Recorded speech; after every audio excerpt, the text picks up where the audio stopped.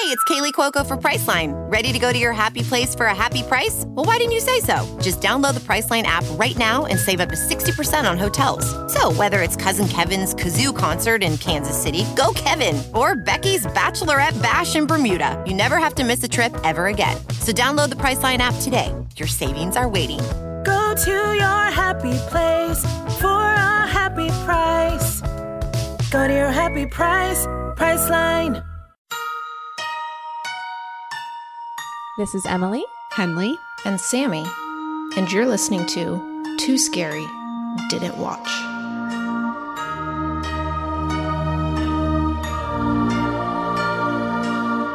Hi, everyone. Welcome to Too Scary Didn't Watch, the horror movie recap podcast for those too scared to watch for themselves. My name is Henley, not Emily. Emily, our dear, dear Emily, is not with us this week, and so I am starting us off, and dang, I got nervous to do that intro. I was not convinced I could remember it. You killed it, Henley. Oh, thank you, Sammy. Thank you. I need all the emotional support I can get. All right, now it's your turn, I guess. Yeah, this is going perfectly smoothly. My name is Sammy, and I like watching scary movies, and so I watch them so that you don't have to. I tell you all about them. You live vicariously through me, or you get the courage and the information you need to see the movies for yourselves. You go into those movies armed with information. So important to be armed with information. Sammy, truly doing God's work, especially during spooky season, which is upon us right now. And oh my God. We know that more and more people are out there trying to watch those scary movies. We know there are a lot coming out right now. And so honestly, like, what would we be doing without this service you're providing us? It's essential. We're essential workers. I've been like following that. I don't know if you've seen IA stories, the IATSE union strike thing that's potentially happening. I think by the time this episode comes out, we'll know if they have voted yes or no on the strike. I am aware of the strike, but I do not follow IATSE, like their Instagram or anything. Yeah. So there's an Instagram called IA_stories, and it's just people submit horror stories of working in the film industry because it's like treated like such life or death. It just reminded me because I said essential workers, and there was a story that got sent in that was like, remember when we got fucking classified as essential workers? And it's like, motherfucker, this shit is not essential. It's literally entertainment. No. It's like in the name of the industry. It's the entertainment industry. No. But they're making billions of dollars for, these corporations, and the corporations are like, we're going to fucking keep making this money if we can. Yep. For anyone who isn't aware of the strike, this is like really relevant to all of us movie and TV lovers out there. But there's a whole contingent of people, so many people who belong to kind of this catch-all union called IATSE, and within it, it's like wardrobe, makeup, like camera and grip, I think, like just like a ton of people who work in the crew. And basically they are threatening to strike if some of their more basic needs aren't met. And it's like really basic stuff, stuff like working conditions stuff. It's crazy. I mean, I didn't work in production for too long. Post-production is also bad a lot of the time. But production, I mean, it's super, super common to hear of people working 16-hour days. I know the few times that I did work in production, it was 16-hour days. And that was just for like a weekend shoot. But if this is like your full-time job, you're doing this back to back, like jobs back to back, it's just like so unsustainable. These poor people don't get to spend time with their families. It's ridiculous. So yeah, if you guys hear about it, look it up, support these people that make all your favorite shows and movies, because they deserve rest. And it's so hard. It's truly like backbreaking work these people are doing. And especially under COVID conditions where, you're having to wear a mask all day and just abide by all these new standards and, have to get tested and constantly and all this stuff. I don't know. I'm glad that there's so much attention being drawn to it now, because it does seem kind of insane, the amount of work that these people are doing. Yeah. Yeah. And it really goes like unheralded too. Like, I feel like people just don't even know about it, you know? Right. Yeah. I really hope something changes, because it is like just kind of thought of as the norm in the industry. And so it's very much the messaging of like a director or producer to you is like, you're replaceable. So like, do what we say. And that's fucked up. Yeah. And often these are the people that have to like get there before all the actors and get there before the director, and then stay to like close down set after everyone else goes home. Like, you know, they're working insane hours, and you're just on your feet constantly. But you know what? It's so we can have movies like the beautiful ones we get to talk about on this podcast. So that's right. We're so grateful. We're so grateful. We hope that the negotiations go well, and that we get a new normal for production and post-production, where people actually get to fucking see their families and have a life, weekends off. Yeah, totally.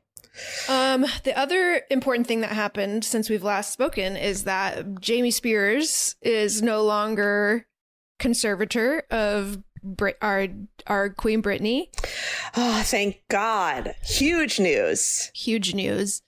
And Britney also got engaged. So just a congratulations to her and to Sam, who I'm still on the fence about a little bit. I feel like so distrustful of everybody that dates Britney Spears. I'm like, what are you doing? Yeah. Anyone who's not like already very wealthy. Like, I feel like she's just so rich. How could I trust anyone's intentions? Did you see that? I think we sent this back and forth, but who was it? Which actress? Someone posted on Britney's Instagram when she said that she got engaged. I think it was what's her name? Octavia. Yes, Spencer? Octavia Spencer. Octavia Spencer just wrote, said get a prenup. I saw that. But seriously, get a fucking prenup. But yes, you definitely need that. I really, really, really hope she gets a prenup. A strong one. Ironclad. Me too. I just, also just wish her all the happiness in the world. She deserves it. She has been through so much. We've talked about it before, but. Have you watched the Britney versus Spears documentary on Netflix? I did, yeah. And I will say I think it was my least favorite of the documentaries that have been made of her. And maybe it's just because now I've seen so many that it's like it seemed like none of it was new information. So other than the interview with, what's his name, Sam Lutfi. Oh, okay. See, I started watching it and I was like, I know all of this and I don't really want to like tread this ground again because it's so disturbing and upsetting. Yeah, exactly. I don't really want to watch all of this over again. I agree. That's how I felt. Was kind of I've seen too much now. And unfortunate for those filmmakers, because I'm sure if I had seen it first, I would have been like, whoa, it would have blown my mind. Exactly. It's a little late to the party. Yeah. I know, because in the beginning of the documentary, and they probably did this on purpose, there's a clip of one of them being like, I've been working on this documentary for 2.5 years. It's like, that sucks. That really sucks. Oh, we wish him the best. I know. I turned it off right after that.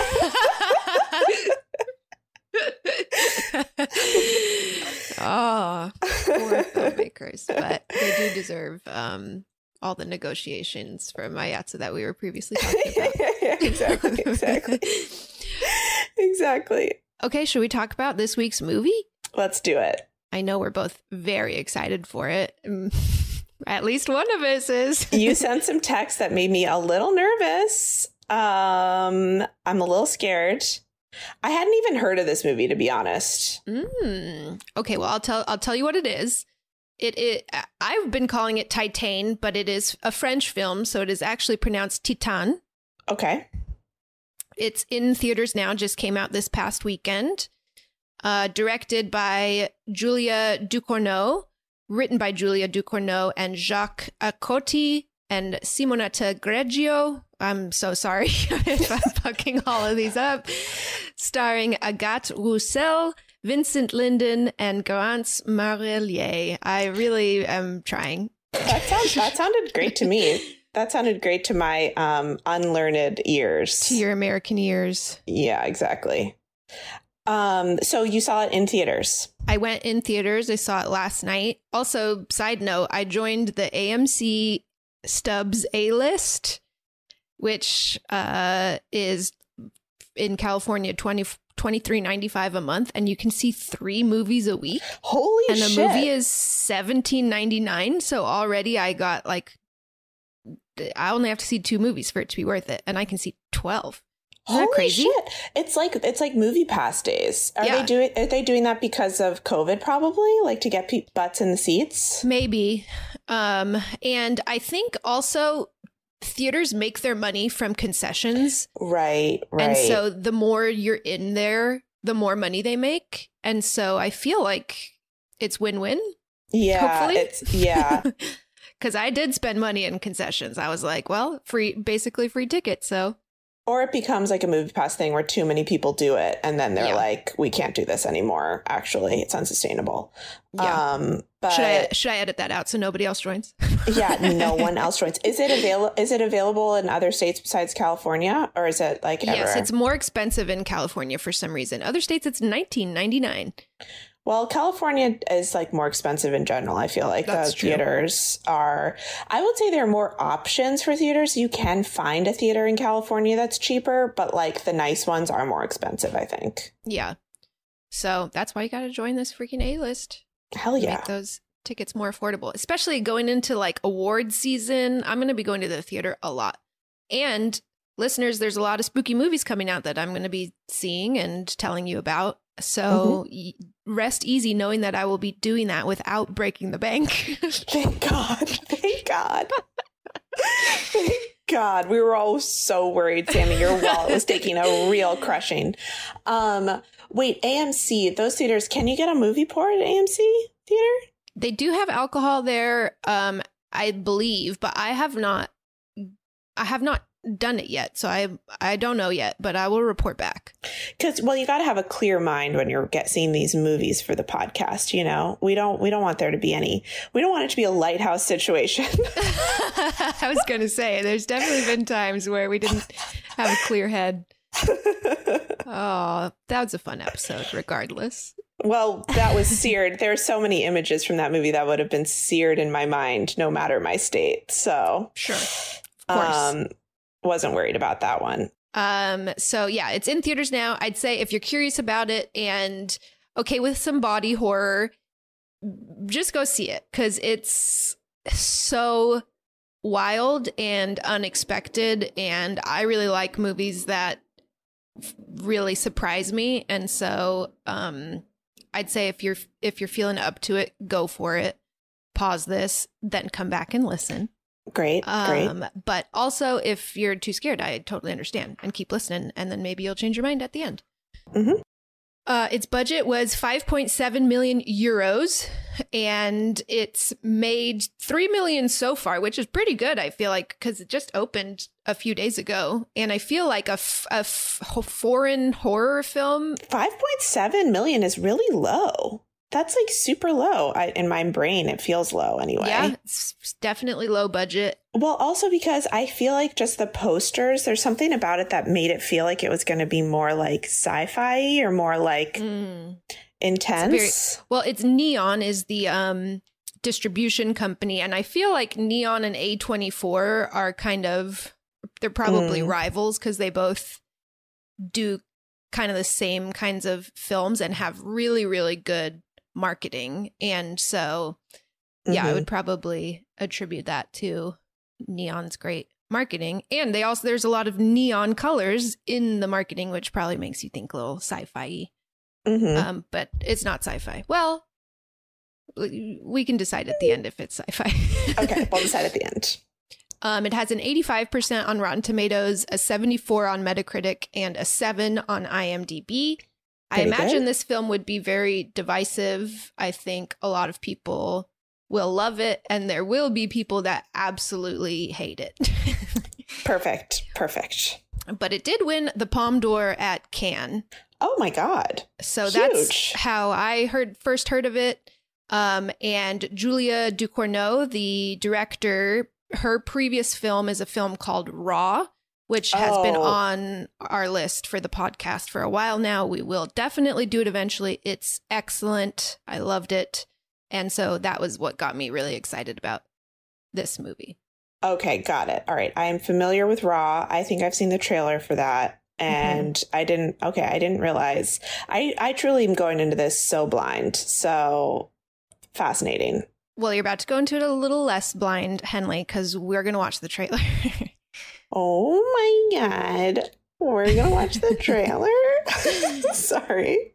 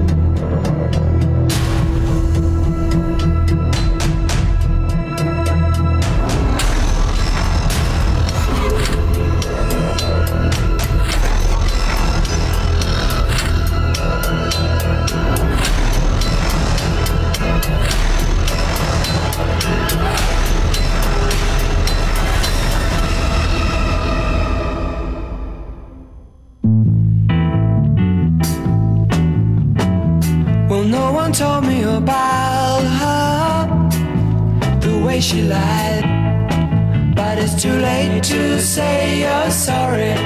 How would I know? Why should I care? Please don't bother trying to find her. She's not there. Well, let me tell you about the way she looked, the way she acted, the color of her hair. Her voice was soft and cool, her eyes were clear and bright, but she's not there.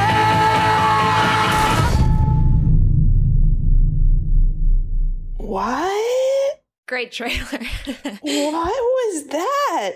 Wait, that song is really excellent. I want to listen to that song just after that we're done recording. That's The Zombies. I looked it up. Oh yeah, She's Not There by The Zombies. It's in the description. How do you like those quotes that they included? All over the fucking place. It's like the most disturbing movie ever made or the sweetest movie ever made. I'm like, which one is it? It doesn't look sweet to me at all. It looks very like beautiful. It looks really well made, obviously. Like a gorgeous movie, but terrifying. And what is that creepy old man doing? Who's that man? The man freaks me out. And there's something about it that's giving me like Climax vibes a little bit. Sure. I can see that. Just in the way that, but I feel like it's probably better made than Climax. It's really good. I really loved it. I like that trailer. No dialogue in it. If you're listening to the pod, you're not gonna get much from that trailer. Watch it and see some of those visuals. Because it's a fun movie to go into without knowing much plot wise. Okay, well, that's me right now. Great. Let's do it. Let's do it. It's the bleakest time of the year, so you know what that means. We deserve to get cozy on the couch, rewatch our favorite TikTok videos, and drink a goddamn glass of wine. If you ever struggle to pick out the right bottle, you will love our next sponsor, Naked Wines. Did you know that when you buy wine today, most of the money goes to things like fancy packaging, big budget marketing campaigns, and tax? That is crazy. Naked Wines is a subscription service that seamlessly connects you to the finest independent winemakers on the planet. So you get a box of the market's best quality wines, however often you'd like, for a fraction of the price. And hold on to your butts, you guys, because the deal they have for you is insane. Just wait. So how do they do it? Naked Wines connects winemakers and wine drinkers directly, allowing for vineyard-to-door delivery at up to 60% off what you would normally pay in a store. By cutting out the traditional retail middleman costs and markups, winemakers can pass those savings on to you without skimping on quality. I can't stop talking about Naked Wines. I love that their quiz matches you with bottles that you love, and each shipment includes wines they recommend based on your previous ratings. I'm currently loving their organic options, especially the Chris Condos Cabernet from Mendocino County. And they've been around for 10 years, and they fund over 90 independent winemakers.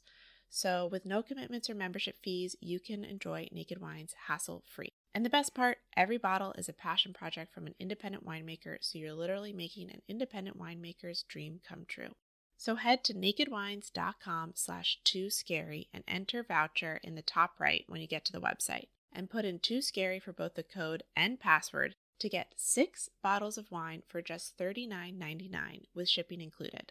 That's $100 off and less than $7 per bottle. So that's nakedwines.com/tooscary and use the code and password TOOSCARY and grab 6 bottles for just $39.99. One last time, that's nakedwines.com/tooscary, code and password TOOSCARY for $100 off your first 6 bottles. Welding instructor Alex DeClaire knows firsthand how VR training platforms like ForgeFX can help meet the demand for skilled workers. Anywhere you go look, there's going to be a shortage of welders. VR training can help welding students learn the skills they need to begin and advance in their career. The beauty of virtual reality is it simulates that exact muscle memory that they need. Explore more stories like Alex's at meta.com/metaverseimpact. We start with a little girl in the back seat of a car with her dad driving, and she is humming along to the music in a really loud, annoying way, and the dad keeps trying to turn the music up louder to drown her out, and she in turn keeps going louder and louder to try to be louder than the music. You can tell he's really frustrated with her, annoyed by her, exhausted probably. And then she starts like kicking the back of his seat over and over, and he's getting more and more irritated. And then she unbuckles her seatbelt and starts like climbing around in the back seat. And he jumps up, grabs her, says like, get back in your seat. In that moment of not looking at the road, he swerves into oncoming traffic. As he turns back around and notices, he like recorrects too hard and loses control of the car. It spins out, slams into a cement pole, and you see the back seat where she is, hit her head on the glass, and it's like blood on the glass. And then we go into a hospital where she has it goes into actually like it goes basically straight into surgery, where they're putting a metal plate into her head, and it shows it all like hammering into her skull. What it's gnarly. Is it to like protect her skull or something? I think her skull broke, and so yeah, they're like fusing it back together or something like that. Jesus. Okay. Ugh. And they say that it's made out of titanium, so it's the name of the movie. Titane. Got it. And so they send her home with her parents, and as they're walking out to the car, she has a distant relationship from them. You can see that it's like tense between all of them, probably tense between the parents now too. And she, as they're walking to the car, like runs to the car and starts stroking her hands along the car and kissing it. And you think it's because it's metal, and maybe now she feels a kinship to it because she has metal in her as well. It's kind of what I read from it. Yeah. Okay. Sure. Oh boy, Henley, you are this. Just wait. Oh, okay. If that's sure. Just wait. Oh, okay. No. So then we get cut to present day. This little girl is grown up. It is our protagonist. Her name is Alexia, and she walks into what can only be described as a Fast and Furious style strip club, where there's all these decked out crazy cars, and each car has a dancer on it. And so rather than having, say, a stripper pole, these dancers are dancing sexually on cars, and men are watching and throwing money at them. And we see Alexia is seemingly kind of the star of the show here. Guys know her name, men are running up trying to touch her, security guards are throwing them off. And people are saying, Alexia, can I get an autograph? Alexia, I love you. Like, she's clearly... Wow. Is this a real thing, do you think? I don't know. I mean, seems like it could be. It seems like something a man would dream up for sure. Yeah, exactly. I think a lot of this movie is Julia Ducournau being like, what do men like? Yeah. Yeah. I mean, that sounds like it. Sexy women dancing on cars. That sounds like all a man could ever ask for. Yeah. And so after the dance, some of the girls go back to a locker room, I suppose, and are showering. And she has been making eyes at one of the other dancers. We meet her in the shower. They're showering next to each other. The girl's name is Justine. Alexia drops a bar of soap, reaches down to get it, and her hair gets caught in Justine's nipple ring. Oh my God. It's a pretty funny scene. So that's how, quite the meet cute. Yeah, a whole new meaning on Don't Drop the Soap. Yeah. And so it like they like have a little conversation while she's untangling her hair from the nipple ring. And at the last second, she pulls away like too hard, and it hurts Justine. And she says, oh, I thought you said it didn't hurt. And she said, it hurts when you yank on it, but it's fine. And it doesn't like rip it out or anything. Even just like the thought of that is horrifying. Oh, I know. It's, yeah. No, thanks. Alexia heads back to her car at the end of the night, and again, past a few men that are asking for autographs. She says she's done for the night. She's going home, and she'll, see them another night. One guy follows her back to her car. She is now, it's like alone in a parking lot. Nobody else is around. She starts kind of looking back and then running. He starts running. She gets to her car, and he gets to the window right after she closes the door. And he's like banging on the window, and he's like, please, please, please. Like, I just want an autograph. She kind of takes a deep breath and rolls down the window and signs an autograph for him. And he says, I think I'm in love with you. And I understand if you don't feel the same way, but I was hoping maybe we could be friends. He's like now half leaning in the window, definitely seeming like a very unsafe situation. You see her looking nervous. And then he just starts kissing her, and she's kind of just like standing still. And then something switches, and she starts like passionately making out with him. And previously we have seen that she has a little chopstick style hairpin that she puts her hair up with. Okay. And as she's making out with this guy, she slowly reaches back to her hair, pulls out her hairpin. This thing's like 6 inches long, and jabs it into his ear, like deep into his ear. He collapses onto her shoulder, starts foaming at the mouth. His eyes roll up in his head. He basically convulses for a minute or so until he dies. Then he falls out of the window. She gets out of the car, starts trying to take the chopstick out of his ear, but it's jammed in so hard that she has to like put her foot on his head to like wiggle it free. It's very gross. Ew. But she gets it out, and she starts loading him back into her car, into the backseat of her car. Jesus. And it's like she's definitely done this before, huh? Maybe. Okay. And she's, looking stressed, but then as she's kind of running her hands through her hair, she feels she has all of his like foamy vomit all over her neck. It's really gross. So she goes back to the shower to rinse off again. She's scrubbing herself. She's grossed out. And then in the shower, she hears a loud bang, almost like a knock, but really, really loud. And so she walks to the door that the knock is happening at. And she's naked. She goes like straight from the shower to the door, opens the door. And it's the car that she did her sexy dance on. Okay, what is happening? A Cadillac. Yeah. So this is where things get a little crazy. And what is happening? And the car has the lights on. It's empty, but she gets inside of it and the car starts doing that like hopping up and down thing. And we see her inside with her arms wrapped around seatbelts, moaning in pleasure. Oh my God. What?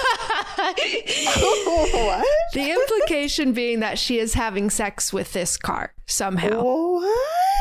I did not see this coming. I'm so mad that I read a fucking Wikipedia page that said this in the first. It says like after having sex with a car. I was so mad because it would have just been like your head would have exploded. So shocking. So she has sex with this car. The hell. Next morning, she wakes up at home. She is very bruised between her legs and she puts her fingers to her vagina and pulls it back. And there's like, rather than blood, it's oil. What? So she like actually had sex with the car somehow? Yes. Okay. All We're right. just going to have to accept that as true because there's no mechanics to it. It just is happening. It just happened. Wow. Okay. All right. We see that she lives with her parents. They're clearly not close. I mean, it looks like her dad like still like hates her, basically. It's kind of the vibe he gives off. And her dad is the creepy man in the trailer? No. Oh, okay. Haven't gotten to him yet. Okay. She is watching the news, and on news we hear of a body found matching killings that have happened before. Police aren't ready to call it a serial killer, but everybody just stay safe out there, stay vigilant. She changes the channel. Her stomach starts rumbling and her mom comes in, says, "Oh, I didn't hear you come home last night. How are you?" She says, "Is she pregnant with a baby car?" Maybe. Is there a tiny little VW bug that's going to come out of her vagina soon? We're just going to have to wait and find out. Okay. But you're in the right headspace. What is this saying? Like, what's the commentary? I don't get it. All right, we can discuss that after. Okay. So, her dad is a doctor and does a little exam on her because she says her stomach's hurting. He clearly like doesn't want to be doing this exam and is like, "You're fine. It's nothing." Then it cuts to her with Justine, the dancer from the earlier scene with the nipple ring. They are making out. And it's nighttime at some party, or it seems like just at Justine's house. There's nobody else there. And Alexia starts kissing her nipple and like playing with her nipple ring, but then starts doing it like way too hard and pulls it like 2 inches from, and it's like, and Justine like shoves her off and like yells at her, "That hurts. What the hell are you doing?" And so they get in a little bit of a fight. Alexia storms off and goes to there's some water nearby and she vomits into the water. Oh no. And she has morning sickness with her beautiful little baby Cadillac in her belly. And back in the house, she takes a pregnancy test. She is pregnant and this scene is very rough. She takes her chopstick and tries to give herself an abortion with it and basically, shoves it. It's really awful. And then Justine is like knocking on the door of the bathroom, interrupts her. She comes back out and her belly is already visible, like it's progressing quicker than normal. She has like a baby bump. Uh-oh. And Justine... Well, if you're going to give birth to a full-size car, it's going to be a little bit larger than normal. That's true. Well, we hope that it's a baby-sized car. Even if it's a baby-sized car, that seems pretty massive. Wow. I did not see any of this coming. I am shocked and loving every second of it. Let me remind you, there is a quote in the trailer that says, "Not what you're expecting, ... not what anyone is expecting." And I really love that because it's absolutely true. Yep. So she goes back out into the living room with Justine. They start kissing again. Justine touches her belly and says, like, how long have you known? Like, are you excited? And very quickly, Alexia takes that chopstick out of her hair and goes to stab Justine, but Justine pulls back at the last second, and so she stabs her in the face. So the chopstick is dangling out of her cheek, like half protruding. What? So she stabbed her because she noticed she was pregnant? I think she is just a psychopath and she's just a psycho. Yeah. Okay. And so she gets the chopstick back and grabs Justine and is able to wrestle her to the floor and then stabs it into the ear. Oh. Again. And then right afterwards, a guy comes down from upstairs in this apartment who is just in his boxers. And it's unclear if he sees, but he's kind of looking at them like, what's going on down here? Alexia gets up, grabs a fire poker, goes up to him, fire pokes right in his foot.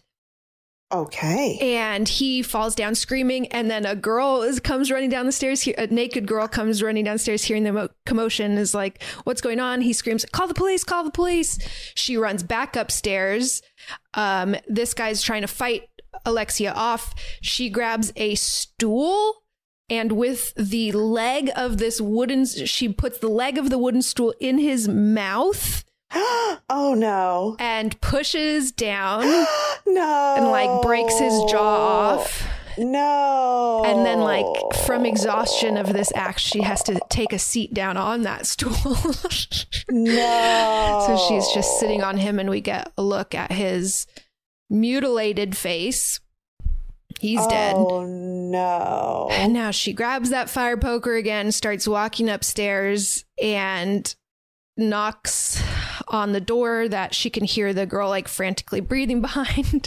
Knock, knock, knock. And then from behind her, we hear, oh, is the bathroom occupied? And she just is like, oh, like she's getting so annoyed that there are more and more people here. Like, and she turns around, and it's a huge guy. She's like, how many of you are here? And he's like, oh, just like this person, I think he named 6 people. And he's like, I think that's it. And she's like, I hope so. Oh my God. And she takes the fire poker and stabs him in like the Achilles, and he falls to the ground. And then the girl runs out of the bathroom trying to make a beeline for the front door. Alexia runs after her, grabs her. They tumble down the stairs together, and she's trying to strangle her. Alexia gets the upper hand, but then the girl that she is strangling kind of tosses her in a way that her head slams against the wall and starts bleeding, like right where her titanium plate is. She also has like a huge gnarly scar on her head from the brain surgery. And this momentarily knocks her out so that the girl is able to get away. She wakes up, realizes she's fucked, and goes home. And just side note, have we done any movies where it's like the protagonist is the killer? Like, does that happen ever? It's in not these horror movies. It's not common. No, I don't know if we have. I just can't think of any off the top of my head. And like, obviously we've done some where like the protagonist ends up killing a bunch of people, but that's because they're put in a situation where they don't have a ton of other options. Right.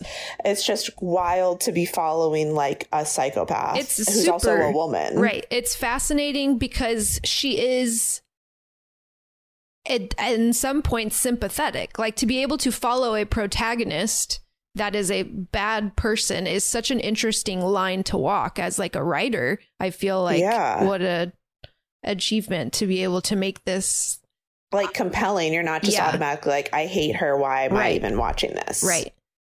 Interesting. I will say this movie also has a lot of dark humor. I laughed out loud many times, and so did the rest of the theater. Not just me. I'm not a freak. Just you. But okay, so after this kind of half killing spree that she's botched, she goes home, and her dad sees her coming home, and she goes into the garage and throws this kind of blanket she has with her that's covered in blood into a little trash can to light on fire.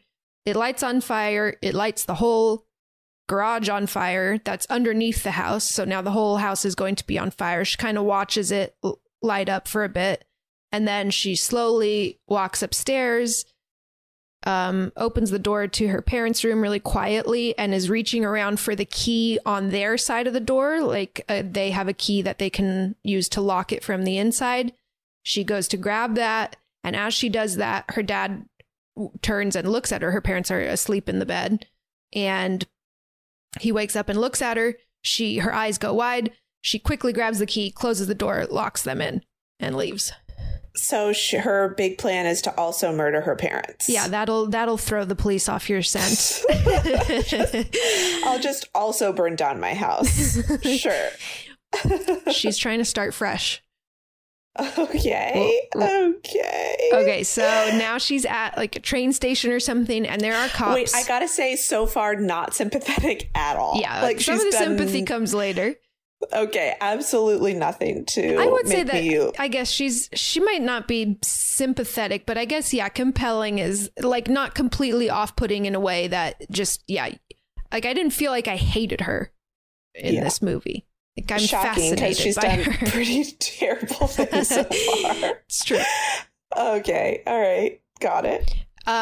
Then in this train station, there's cops everywhere. Look, there's a sketch of her kind of flashing on TV screens, like looking for this person. She's dangerous. And she sees that. She has like her hood pulled over her head. She's trying to be inconspicuous. And she sees a sign for a missing boy that has been aged 17 years. I guess he went missing when he was, 8 or something. And it's been 17 years. And so he's like digitally aged to how he would look today.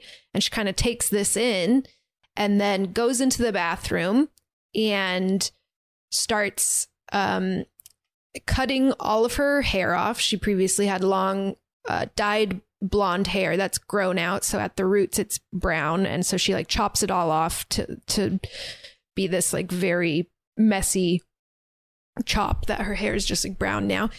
And she has some bandages that she uses to tape her breasts and stomach down with, because she's looking pregnant. And so she bandages it up real tight, and then she looks at herself in the mirror and presses her fingers to her nose. Oh my God. Like she is trying to like imagine what it would look like differently. Like her nose is maybe a giveaway that she's not this boy that's age 17 years. And just her photo is up everywhere, and so she's trying to look less like herself. And so she positions her fist against her. I'd say this was the hardest scene for me to watch. I was really not doing well for this one. So she positions her fist like next to her nose and face and starts kind of like psyching herself up to punch herself as hard as she can.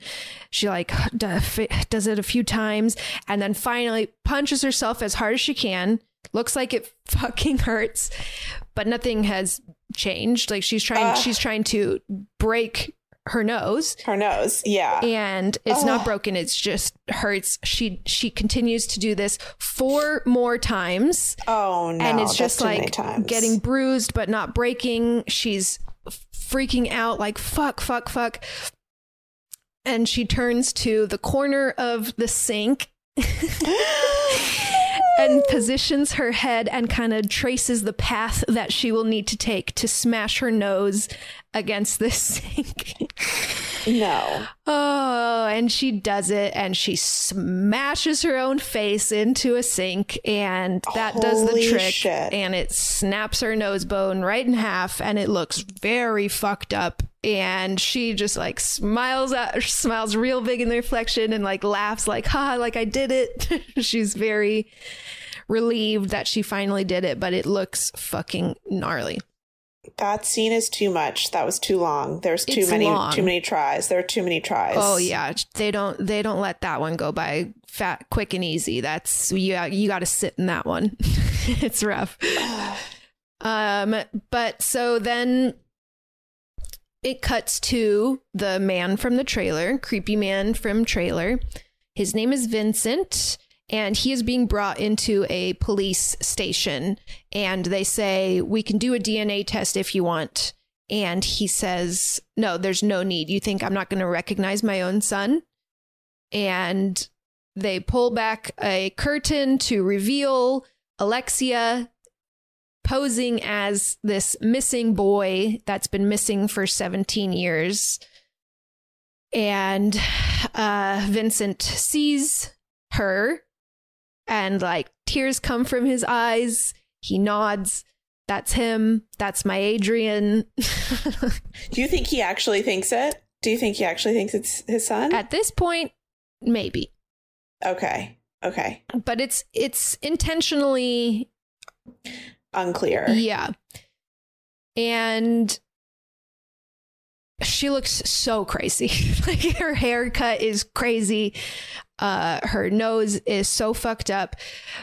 And they send her home with Vincent, which I don't think is what would happen if someone was missing for 17 years. I think there would be a lot of questions being asked by police and detectives. And also, like, wouldn't they 100% do a blood test? Like, no matter what? I think so. But she's pregnant with a car baby, so we're going to suspend our disbelief a little further. Right. I forgot about the car baby for one split second. The nose thing made me forget about the fact that she's also housing a car inside her body. That's right. So some liberties are taken with how things happen in the real world. But what happens is she goes home with Vincent and she doesn't speak. She is she's just completely mute with him. He at the gas station breaks down in tears, is like, I'm so happy. Like, why? I don't know why you won't say anything. Are you happy? Like, I'm so happy to have you back. And that's sad. She's looks really uncomfortable. And you see her kind of fiddling with her chopstick, trying to decide if she's going to kill him or not. But she keeps wiggling the door handle like she'd rather just make a run for it. She just like needed to get out of that place that had police everywhere or something. I don't totally know what her plan was, but he ends up, the doors are all locked from the inside, or no, from the outside, child-proof locked. She can't get out of the car. Mm-hmm. Takes her home, gets her in her bedroom, and she starts to take off her bandages. We see that they're really cutting into her, like she's done it really tight, and so her breasts and stomach just have like red like cuts, not quite cuts, but marks all over. And he locks her room from the outside so she can't leave, and there's no windows in the room. Oh my God. Well, he definitely like murdered his son or something. And so he knows for sure that she is not his son. And he is. Has she finally met her match? Psycho to psycho? Maybe. Psycho to psycho? Okay. I hope that they fall in love, actually, and they raise that car baby together. Is that the end of the movie? Maybe. I like that. Okay. You always say that whenever I try to predict what happens. I can't give you any concrete answers. Okay. So we see that at home, or we see that Vincent is taking steroids. When he is alone in the bathroom, he injects them into his butt. His butt is all bruised. It's clear he does this a lot. He kind of looks at himself in the mirror, flexes his muscles. He's like, oh. And then he goes and tries to work out. He's trying to do pull-ups and he can't do them. And he kind of throws a little tantrum and is like flailing around on the floor. And we see that he is a chief or a captain of a fire station. So he's like the head fire chief. And he wants to bring Adrian in to work with him, but he wants to clean him up a bit. I'm going to be flopping what gender I referred to Alexia and Adrian as. And so he gets a razor, like an electric razor, and starts shaving Adrian's head, and kind of, I think, nicks the scar. Again, she's got that very gnarly scar. And when he gets there, she recoils a bit. And so he stops halfway. So her head is like half shaved and half shaggy. And then he gives up and puts a cap on her and is like, okay, whatever. Like, you're starting to look pretty good. And what? This is so weird. She goes into work with him and he introduces Adrian to all of the firemen there. And she looks literally so crazy, so weird, and all of them are like like, congratulations, like, we're so happy for you, this is amazing. But Vincent's like not taking any shit from them. He's like, I'm captain. No, he actually says, I'm God to you, and this is my son. So he's not just your coworker, he's Jesus. Which I thought was a fun line. Then we see Vincent and another fireman running a fire simulation, which obviously firemen do this, but I had never thought about it. And it's so scary. So they're basically in a room where there's controlled fire that you can like turn on and off, but it looks like a house on fire. It's a place for them to run drills where you can turn all the... That makes a lot of sense. All the gas. I know. Yeah. I'd never thought about that, but it makes sense that they would be able to do that. That's terrifying. It's so scary. But yeah, of course they would do it this way. But they've dressed the room to look like a regular house that you would be saving would look like. So there's children's books and clothes on fire in this room. And Vincent clearly has like a little trauma flashback. And there is actually a child's body that is charred, and he freezes and like can't move anymore, and it's fake. It's like the simulation room, but it's still he gets he freezes, and they end the simulation. They turn off the gas, so the room goes back to normal. And yeah, so just a little taste that he is clearly very traumatized. Okay. Then that night they have dinner together, Vincent and Adrian is still not speaking. Vincent says something that makes Alexia feel nervous, and she starts heading for the door. Again, it's locked. She can't get out. She gets nervous. She thinks he's about to do something to her. And then he turns on that song from the trailer, the zombie song, and starts dancing. And so she realizes he's not an immediate threat. They kind of dance together in an unusual way, but it looks like maybe I mean, Vincent's having fun. It looks like maybe Alexia's having a little bit of fun, but then she kind of realizes in this closeness that this is an opportunity to kill him.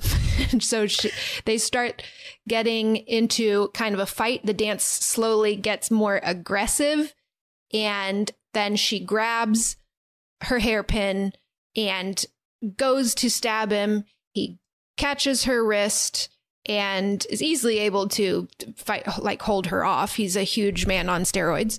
He's older, but still. And yeah, he's a fire captain. He's a fire chief. Yeah. And so he's hurt by this. He's kind of, they're yelling, and he's like, how dare you try to kill me? Yeah, he's like, why do you want to leave? Dancing. So why do you want to leave? You just want to leave me again? Like, you just got back. And he says, fine, like, go. Have there been any conversations like, where have you been? Are you okay? No. I mean, she hasn't said a word. He's asked, I think, well, not really. No. And so he says, okay, fine, go. Throws keys at her, and we see her going to a bus stop nearby. Gets on a bus, and we see him crying in the bathroom, injecting himself with steroids. And he does his normal injection, and then he loads up one really big one, and does that as well, and then collapses. Wait, can you get addicted to steroids in that way? I have no idea. I don't know much about steroids, but I would. All I know is what I see in movies, and it is presented that way a lot, I think. Yeah. I guess you must become. I feel like maybe you become dependent on them. Yeah, maybe you get withdrawals without them or something like that. Right. But then, like, does they make you feel good to inject yourself with steroids? Like, do you feel good when you do that? I would imagine it as like maybe similar to like getting a hit of like adrenaline. Yeah. I don't know. Okay, fascinating. But, yeah. Makes me want to do some research into maybe I'm going to get really into steroids this winter. I'm going to roid myself up. All right. I hope you don't. I'm going to be such a strong mom. Oh, yeah.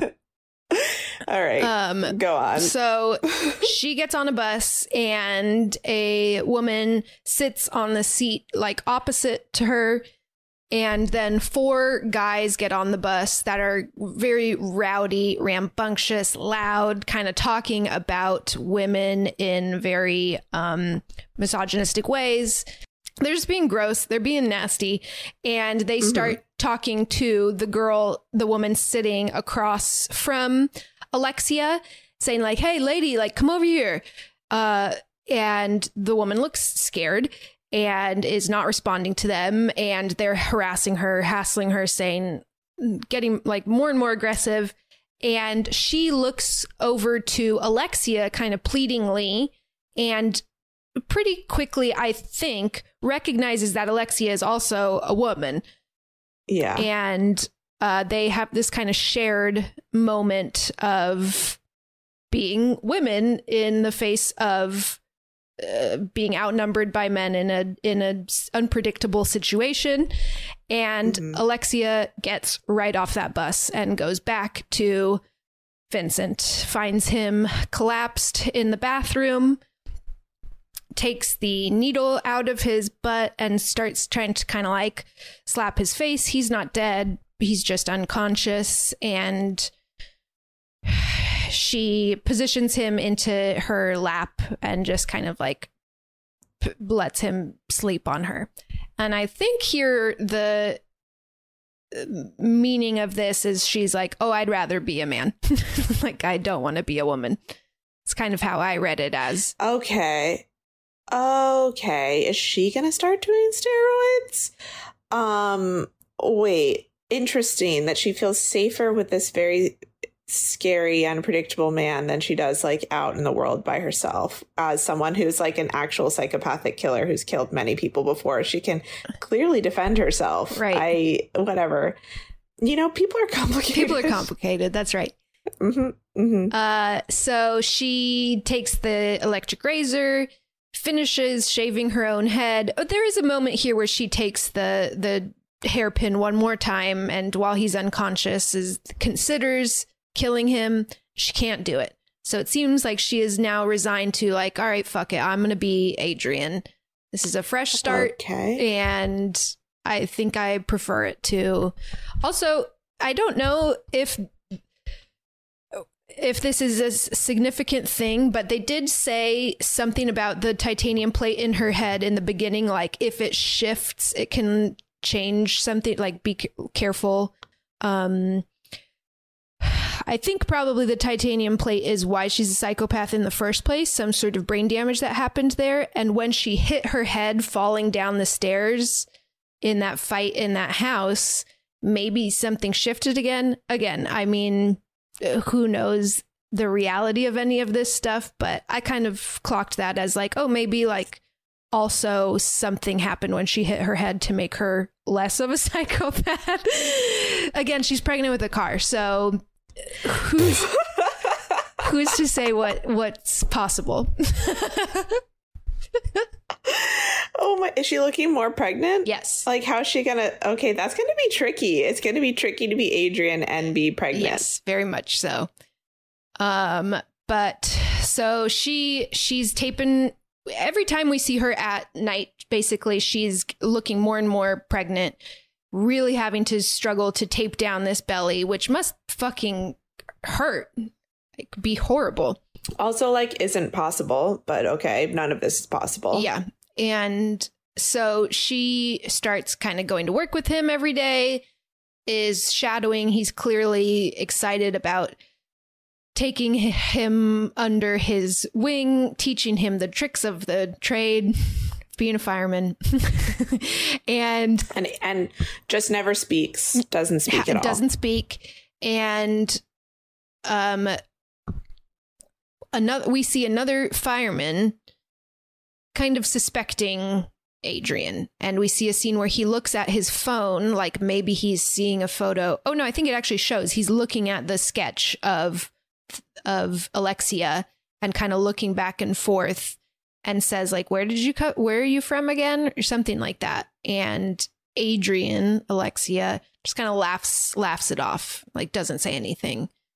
And that night we see her in her room alone, taking off the bandages and scratching her belly, like something on her belly really itches, and she scratches it like so hard, and the sound effects of like scratching skin are so gross, and I hate it. Yeah. And she's just like, I can't stop scratching it. And then her boobs she like reaches that her boobs are painful, and she presses on them and oil comes out of her nipples. Oh, knew it. I knew it. Well, she's gotta feed this cute baby car somehow. And it needs oil. That's fucking ridiculous. Okay. So, but she squeezes some oil out to the point that her boobs don't hurt as much anymore. She tapes herself back up and she goes out to the living room for dinner, and a woman is there. Vincent says, "Mom's here." And this is Adrian's mother. Okay. And Alexia looks nervous. Adrian's mother does not look convinced, but gives her a hug anyways, or gives him a hug. And they sit down to dinner together. Vincent explains, he doesn't talk. I read about it. It's normal when they're traumatized. That's like a normal response. And the mom is just like watching all this like pretty suspiciously and just taking it all in. Adrian holds Vincent's hand like while they're eating to show like, I love my dad, I guess, because there's a part at which the mom is like, if you want to come with me, you can come with me. And it's clear that Alexia has bonded with Vincent somewhat. Alexia gets up to go back to her room, and Vincent says to the mom, "You can't take him from me." And the mom says, "I don't want him." Yeah, that's not Adrian. And in the room, Alexia is taking the bandages off again. This is a full pregnant belly now. It's huge. And her boobs, again, oil coming out. She's scratching that spot. Oh. And she scratches a hole straight into her skin and starts bleeding oil. And underneath her skin is a titanium plate. So her belly seems like all like a little titanium encasing. Oh, okay. And as this is happening, the mom walks right in and sees just a naked pregnant woman with oil coming out of her. Okay. Things are getting interesting, finally. Finally. Real. This movie has been so predictable up till now. Boring, predictable. And the mom takes this in and then walks over to her and grabs her belly really aggressively to a point that it hurts Alexia. And Alexia kind of falls to her knees and is maybe having some sort of pre-contractions. She's in pain. She is holding her belly. Mm-hmm. And the mom says, what would you do if you were me, if you were unable to grieve your child? Like, she's very clearly very angry at this imposter. Also, I don't know if you've ever seen the documentary, The Imposter. It's very good. And it reminded me a lot of this because this happened once in life. I'm sure it's happened multiple times in life, but there's a documentary about one specific case called The Imposter that I recommend. Oh, okay. Sounds distressing. It is a bit distressing, but it's good. And so the mom says to Alexia, "I don't know who you are, but whoever you are, he needs someone, and take care of him. Promise me you'll take care of him." Wow. Okay. And so they have a moment of understanding. Alexia nods, and she's not worried about all the oil coming out of her boobs or anything like that. No, this must happen all the time in this universe. Okay. So this is normal. I don't know. I mean, yeah. Okay. There's a scene in which that fireman that suspects Alexia goes up to Vincent and says, "I need to talk to you about your son. It's about Adrian. I think it's important." And Vincent shoves him and is like, "Don't ever talk about my son. I don't ever want to talk about that. Don't say a single word to me. Do you got it?" And says to Adrian, "You're my son. You'll always be my son. Nobody can tell me you're not my son." And they hug. Okay. And then we see the firemen being called to the scene of a fire, and they are taking explosive canisters, gas tanks or something, out of a house to prevent them from exploding. I don't totally understand the mechanics of what's happening here, but Vincent hands an explosive canister to the guy that was suspecting Alexia, and it explodes, and that guy dies. What? Okay, well, it looks like that's where they have something in common. Father, like son. Yeah, exactly. We see Alexia taking a shower and seeing a hand pressing from inside of her belly, the kick is tinny, this, similar to the knocking that we heard earlier from the car. The kicking in her belly is a metal kicking sound. But there's an actual hand inside Looks of her? like so it's it. Okay. And then as she's kind of pressing her belly, it starts hurting again. She's groaning in pain and groans too loudly, and Vincent runs in to check that Adrian is okay. Runs in and sees Alexia naked, pregnant. Mm-hmm. And quickly grabs a towel and covers her up and hugs her. Oh, okay. And he says again, you'll always be my son. You're my son. And then there's like a dance party at the firehouse where all of the firemen are dancing, and it's like very masculine energy, like kind of turns into like a mosh pit at times. And you see Alexia kind of getting caught up in this, like knocked lost around in it, but she kind of likes it. It seems like she's like letting this masculine energy like take over her, and she's like throwing elbows too and looking like she's enjoying being a part of this. But then one of them hits her belly, which is wrapped up, and she like falls to the floor. They hoist her up and take her to the top of a fire truck and start like chanting, Adrian, Adrian, like expecting her to do something. I'm not sure what. Here's what she does. She starts dancing, but not masculine moshing dancing. She does her car stripper dancing. So it's because she's excellent at that. She's the best. And the reaction shots of all the firemen are so priceless. Like they're just like, what the fuck? Like, she is just doing sexy stripper dances. They're just like watching this, like so confused. And then in walks Vincent and sees this, and he's clearly upset by it. Like, I think, the vibe that I'm getting is he's willing to go to great lengths to pretend this is his son and doesn't want to break that charade. And so I think he is very disturbed by this feminine dance that's giving him away. Now he can't like deny it in front of that crowd of people, you know, like you can deny it when it's just two of you, but not if it's more than that. Like we know something's up. Yeah, exactly. And so he storms out, and he goes home, and he is drinking heavily and covers himself in alcohol, and then grabs a lighter.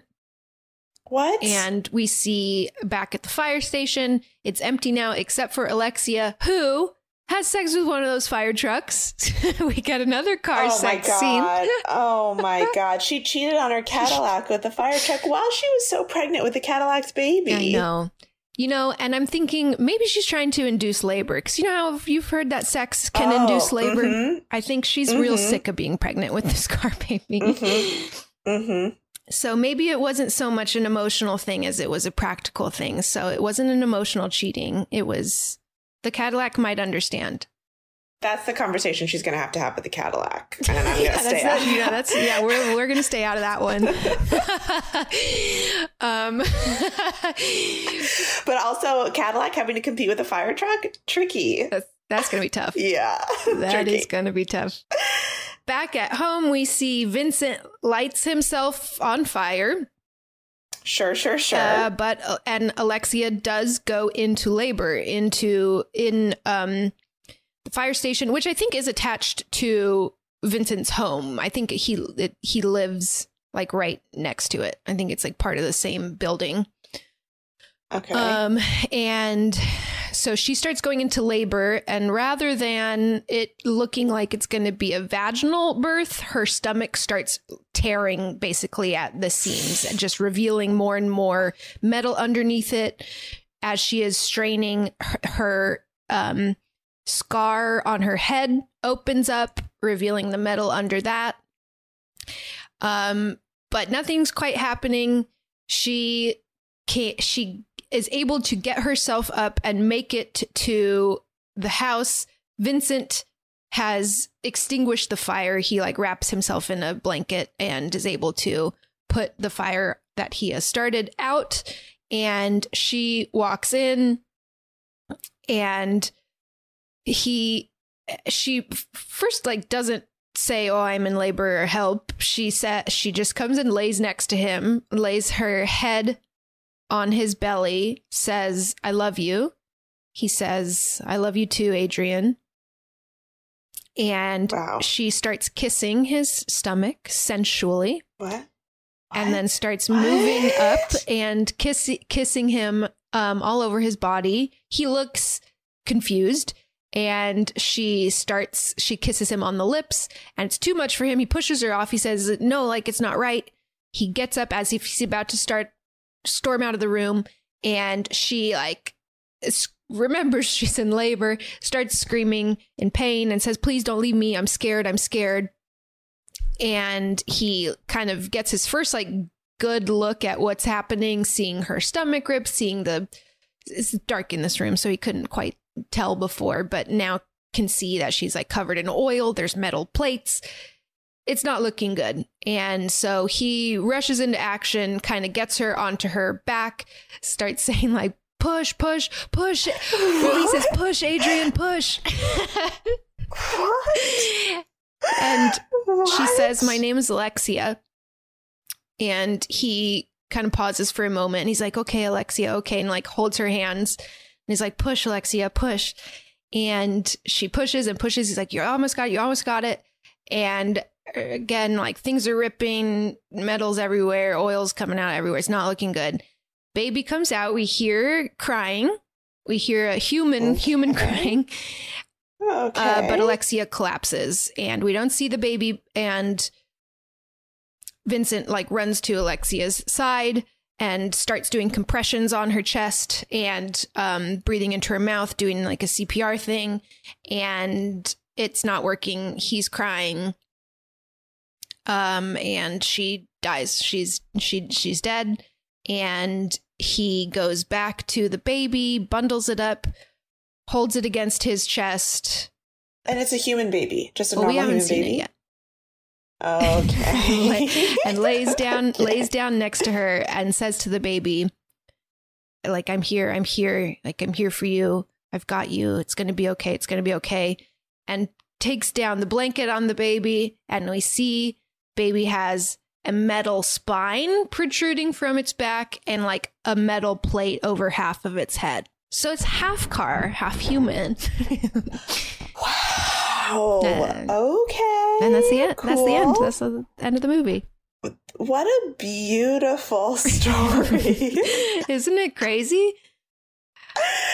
Wait, what a beautifully well-made movie about what the fuck is that about? What is that even? What do you think it's about? It's about how... It's a real thinker. It's one that I feel I'll be thinking about for a long time, because it's not spoon feeding you a message, but I think it says it's trying to say a lot about gender. And I'm sure there are lots of think pieces about this that I can look up afterwards to read about, and then I will feel more it makes sense to me. But all I'm getting is we found love in a hopeless place. Yes, it's two lost people finding each other. Exactly. Mm-hmm. It's a love story. Mm-hmm. And he ultimately, he has a son again. Yep. Or maybe a daughter. I guess we don't know the gender of this car baby. I'm just really excited to read a lot about it afterwards. Me too. Because, imagine the pitch meeting for this. What is the pitch? I mean, I think that she established herself with Raw, and I think you can kind of do whatever. And it's also horror, and I feel it's a draw for it to be crazy and something original that's never been done before. And so I feel that's, not necessarily a bad thing. I think it probably drew some people to it of just okay, yes. Yes, Julia, yes. Go there. I want to hang out with Julia. She seems fucking cool. I just want to know more about her. Yeah, she seems cool as hell, man. And she knows her way around a car. That's right. That makes me, I'm going to watch the trailer again because I was really picturing Vincent as being a very scary person, and he wasn't. Me too. He's not at all. She's the scary person. She's the scary person. And I can't even really remember who she is from the trailer. So I'm excited to watch the trailer again. I don't think this is a film I will be seeing. But I'm very curious about what she looks like when she has a half-shaved head. It's not in the trailer, that part, unfortunately. But I'll see if I can find a picture because it's so funny. Oh my God. I laughed. I just laughed and laughed and laughed. It was great. But that is a really cool point that the like big, strong man on steroids is like not the scary guy. And the scary guy is this woman. Mm-hmm. Yeah. I mean, again, my think piece is not thought out yet, but it's just saying a lot of subverting gender expectations. 100%. 100%. Yeah, that's like so much that I just really need a second to process everything that just happened. I understand. And I hope there's a sequel about the car baby and Vincent's relationship. And I hope it's like a buddy comedy. I hope so, too. And I wouldn't put it past her. Wow. Julia, what will you do next? What will she do next? Fascinated by her career, and I can't wait. Sammy, what a delight. That was, that if we usually horror movies are following very standard, predictable patterns, and that's why we have our bingo cards. But does this one even have one thing to knock off on the bingo cards? I doubt it. That's kind of amazing in and of itself. Very impressive. Very impressive. Yeah, I'd say for me, the breaking the nose scene was the worst part, the hardest part to watch. So if you feel like you can stomach that, you should go see it because it really is beautiful. It's like really, really well made and acted, and the music's great and cinematography. So I think it's a really great film and worth seeing, but also it's gnarly. So you make your decision for yourself. All right. Damn. Okay, Sammy, thank you. This was a really fucking good one. And Emily really missed out. She's going to be listening. Hi, Emily. We love you. We miss you. We miss you, Emily. Emily will be back next week. Mm-hmm. And so will we with another episode. I think next week we're going to do Lamb, which have you heard about Lamb, Henley? No, I haven't heard anything about Lamb. Yeah, I'm curious. It's like not technically labeled as horror, but it's A24 and looks scary. And I just feel like people are going to want to hear about it. No, that's Pig. I can see your confusion. Okay. Lamb. All right, great. I'm going to go into that one blind too. Yep. Great. Okay. French accent. From all of us here at Too Scary Didn't Watch. That was good. I feel like I've done it a few times for that specific phrase. Anytime we do a French movie. So I've got some practice. So from all of us, au revoir. Au revoir. Goodbye. Thanks for listening to another episode of Too Scary Didn't Watch. I'm here to remind you to head on over to Apple Podcasts where you can rate, review, and subscribe if you had as much fun as we did. We're also on Twitter and Instagram at TSDW Podcast, although admittedly not as great about updating our Twitter as we are on our Instagram. We are also on Patreon at patreon.com/TSDW Podcast. You can sign up for access to things like bonus episodes, bingo cards, send in suggestions, all that type of thing. I think that's it, except for the fact that we love you forever and ever and ever and ever and ever. Okay, see you next week.